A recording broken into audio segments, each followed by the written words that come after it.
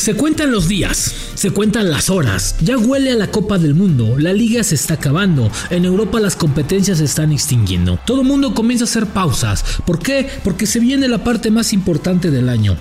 Un evento señalado, calificado, para muchos mal llevado, para otros con muchísimo dinero de inversión. Pero Qatar está a la vuelta de la esquina. Ojo, no hemos dejado de nombrar lo que pasó detrás del mundial y que se ha ocultado: el maltrato, las horas extras que ponían a trabajar a los empleados, el exceso que hubo sobre ellos, etcétera, etcétera, por no decirles abuso. La realidad es que Qatar está a menos de un mes de llevarse a cabo. Se cuentan los días para que el mundial ponga a rodar la pelota. Hoy, Selección Mexicana hará un anuncio importante: una campaña, una lista y cómo se van a concentrar los sparring que va a llevar la selección mexicana. Pero hoy en la sombra del Tri lo vamos a analizar y te vamos a adelantar parte de lo que es esto, que será un anuncio de cara a Qatar. La selección mexicana vela armas, pero también hay noticias buenas. Raúl Jiménez parece que avanza y eso son grandes noticias.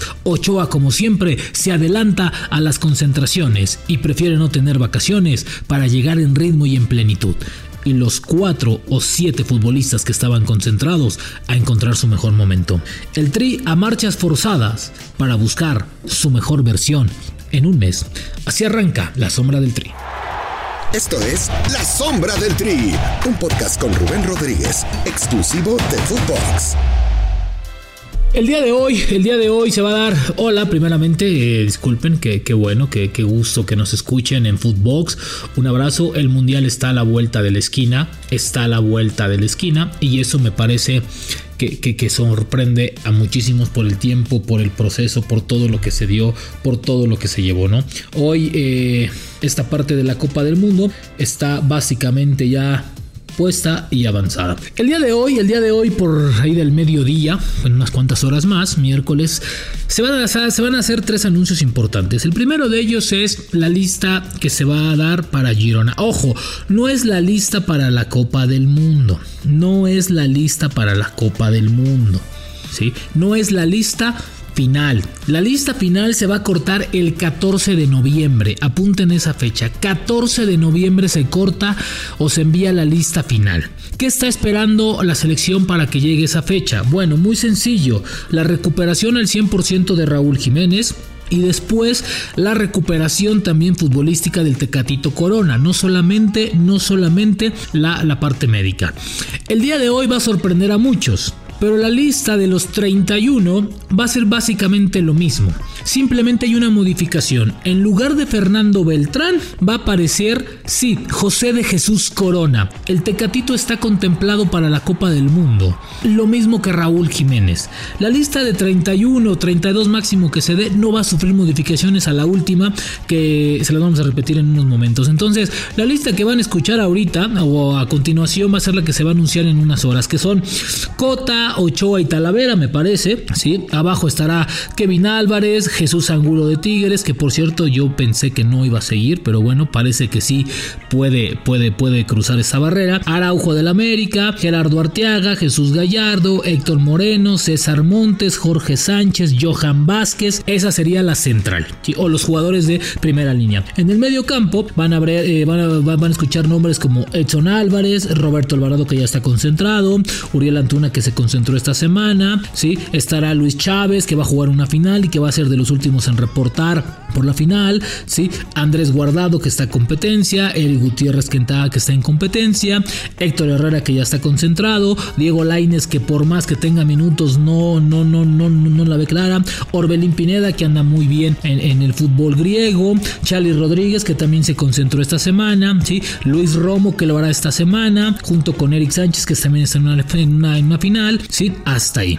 Arriba, Rogelio Funes Mori, que terminó de estar eliminado, Santiago Jiménez, que está en competencia, estará Raúl Jiménez, estará Lozano, Henry Martín, que tiene que concentrarse el próximo miércoles, y Alexis Vega, que está concentrado, y José de Jesús Corona. Esa es la lista que se va a anunciar el día de hoy. Además, Además, habrá nombres que a muchos les brinquen, como Emilio Lara, como algunos otros jóvenes que probablemente estén acompañándose. Parece que se van a llevar entre de 7 a 10 sparring, ¿no? De jóvenes de la sub-20, sub-23, que ayuden al entrenamiento de selección mexicana para que Martino pueda hacer interescuadras, esté trabajando más en Girona y por ahí tengan o se empapen un poco más de lo que es selección mexicana. Me parece muy bien, me parece fantástico que se hagan este tipo de cosas, este tipo de experimentos, y además con una variable.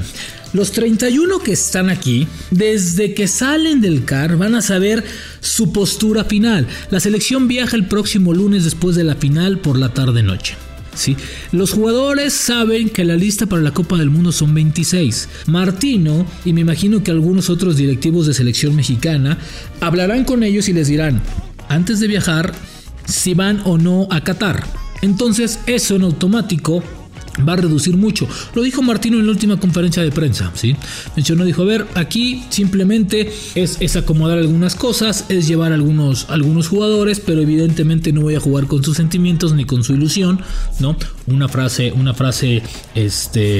muy recurrente, y le mando un saludo a Marion Reimers porque sabe de lo que hablamos, ¿no? Entonces no van a jugar con su ilusión, entonces ya saben su destino, ya saben si van o no a participar en una Copa del Mundo. ¿Qué más se va a anunciar por tercer momento? La campaña que va a despertar o va a dar el banderazo la Federación Mexicana de Fútbol y Selección Mexicana de Fútbol.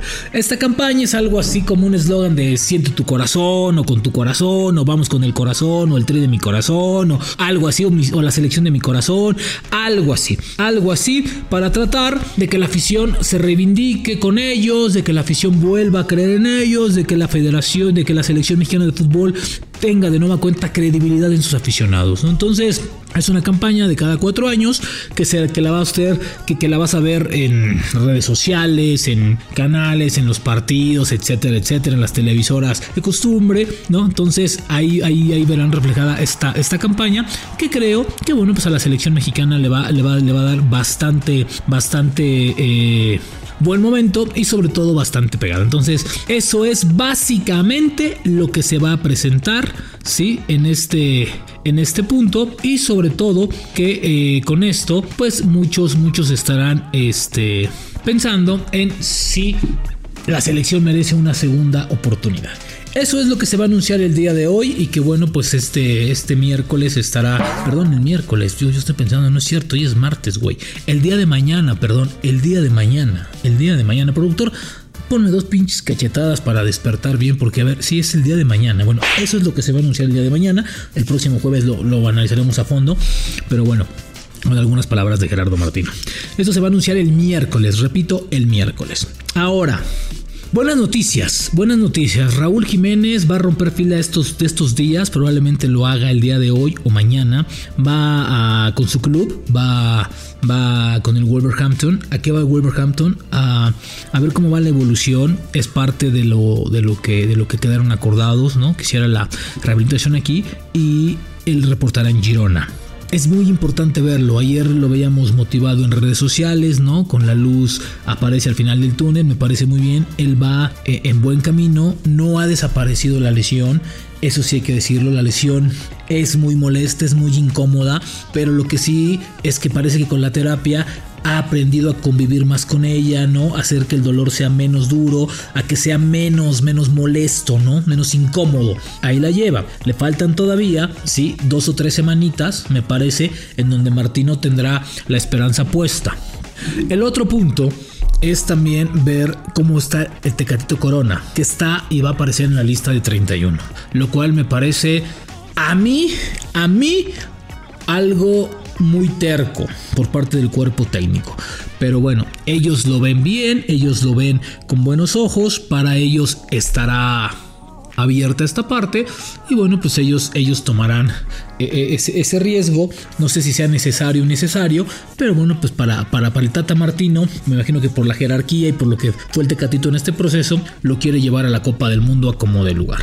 Eso es por parte del Tecatito Corona, que va a ser una de las grandes sorpresas en este listado. Ahora, yo sí quiero resaltar lo de Ochoa. Lo de Guillermo Ochoa hay que ponerlo de verdad como un ejemplo.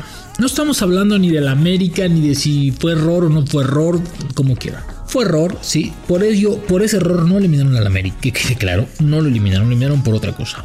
Pero a mí me parece que de nueva cuenta y por quinto mundial consecutivo se concentra antes. No recuerdo si en el primero lo hizo, pero en los últimos 3 sí lo ha hecho, ¿sí? Ha sabido ganar terreno en base a su profesionalismo, en base a su entrega. En selección mexicana, llámese Juegos Olímpicos, llámese amistosos, Copa Oro, Nation Leagues, moleros, no moleros, siempre está Guillermo Ochoa con selección mexicana. Y eso siempre hay que aplaudirse. Porque pocas veces se ve un jugador con tanto orgullo vestir la playera de la selección mexicana. Él es un capitán y un ejemplo. Es más, yo me atrevo a decir que Guillermo Ochoa es el jugador más determinante y más influyente en la selección mexicana. El que con palabras y gestos hace cambiar al grupo. Para mí es el jugador más influyente de la selección mexicana. El hombre del carácter y la personalidad, para bien o para mal o por como quieran decirle, pero para mí es el jugador más influyente y eso se ve en la cancha. De nueva cuenta ha sacrificado días de vacaciones. Guillermo Ochoa se tenía que concentrar, me parece que el próximo viernes o jueves, por ahí así, para meterse y viajar con el equipo a Girona. Pues no, dijo no, esta semana no me voy a quedar parado, el domingo estoy con mi familia, entre unos días voy y vengo, pero estoy ya metido en el trabajo de selección mexicana. ¿Para qué? Para aprovecharlo, para no relajarme, para realmente ponerme a tope, que Martino me vea competir con los otros dos. Y esto creo que lo hace por la competencia interna, porque si no, Cota ya concentrado y Talavera ya concentrado, a lo mejor dice, no vaya a ser la de malas, que me vayan a ganar terreno y ya ándele, güey, ¿no? Entonces me parece que hace lo correcto y lo que él quiere que es fantástico. Entonces, con esto creo que ponle aplausos, productor. Yo sé que nos van a mentar la madre algunos, pero se los merece. Ponle aplausos, por favor, porque me parece que hoy lo de Ochoa me parece fantástico, brillante y muy bueno, y sobre todo entregado y como ejemplo. Entonces, Guillermo Ochoa ya está concentrado, ya está metido en la Copa del Mundo. Ya cambió por completo el chip y ahora, olvidándose ya de la parte del América, hoy ya está metido de lleno en lo que será la Copa del Mundo. Qué bueno que se haga así y eso se aplaude. Hoy, ojalá, y con eso vamos a cerrar el episodio de hoy, ojalá y la entrega, el coraje, el pundonor, el amor a la camiseta no solamente lo tenga el portero, no solamente lo tenga el camiseta 18 y uno que otros, que lo tuvieran los 26 o los 31 futbolistas. Sería fantástico. Eso creo que era chamba de Martino, generar ese amor propio hacia la camiseta de la selección mexicana. No solamente responsabilidad y disciplina, también carácter y responsabilidad a la hora de tomar y de vestir la playera de la selección. Ojalá y esta selección mexicana tuviera puros Ochoas. Ojalá y la selección mexicana fuera Ochoas y Ochoas. Ojalá y eso fuera así.